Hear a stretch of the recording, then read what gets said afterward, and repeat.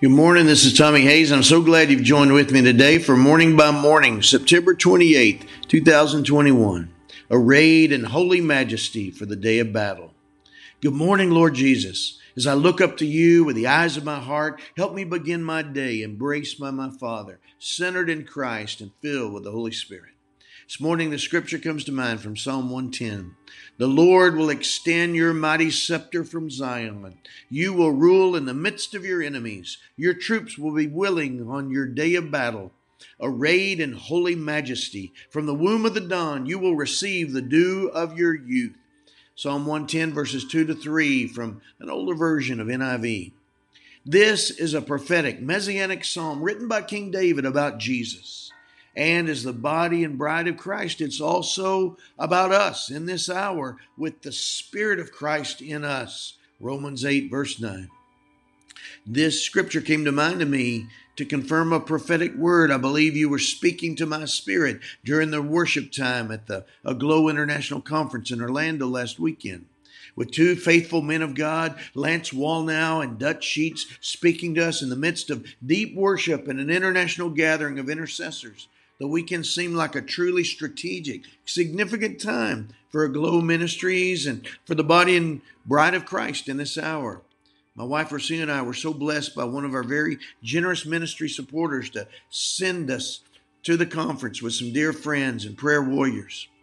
As we worshiped Sunday morning, before Dutch Sheets was to speak his final message, I heard a very strong word that I believe was from your spirit into my spirit. My army will be an army arrayed in the beauty of my holiness and advancing in the power of my holiness. This scripture came to mind immediately from your written word to confirm this spoken word from Psalm 110. The Lord will extend your mighty scepter from Zion. You will rule in the midst of your enemies. Your troops will be willing on your day of battle, arrayed in holy majesty. From the womb of the dawn, you will receive the dew of your youth. Psalm 110, verses 2 to 3.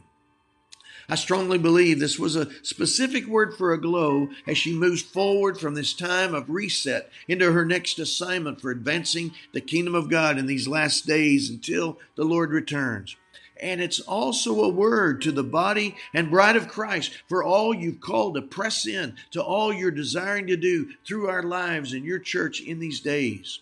It's about a calling to deeper holiness in our hearts so we can pray and proclaim the word of the Lord through prophetic intercession with more power in our words than we've ever experienced before. But the holiness of the Lord being more intimately and powerfully manifested in our hearts is a key of the kingdom of God you're putting in our hands to unlock mighty gates of your plans and purposes for this time through your people. From Matthew 16, 18 to 19, and Matthew 18, 18 to 20. As I process this word, I believe you're showing me this scripture is an interpretation of tongues for a word you gave me in spiritual tongues during the prayer and worship Friday night at the conference. 1 Corinthians 14, verse 13, and Jude 1, verse 20.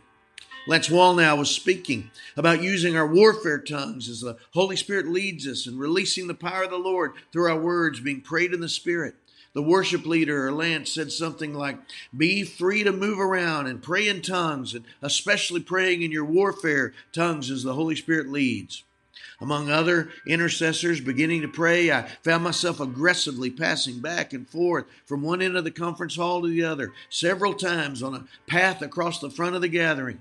Other intercessors walking and praying with me. I found myself praying very aggressively, as if fighting a battle with my words, the Lord's words through me.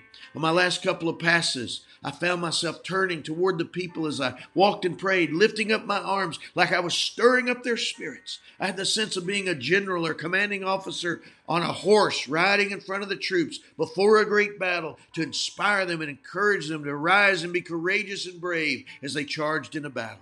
I now believe it was a declaration of the heart of Psalm 110 over all of us and over your body and your bride, with the fire of the Lord burning in our hearts with a holiness unto the Lord. Lord, throughout the body and bride of Christ, stir up our hearts, stir up our spirits in the army of the Lord to take our place in prayer, but with deep intimacy and holiness of hearts as never before. In Jesus' name, amen. God bless you, my friend. You have a great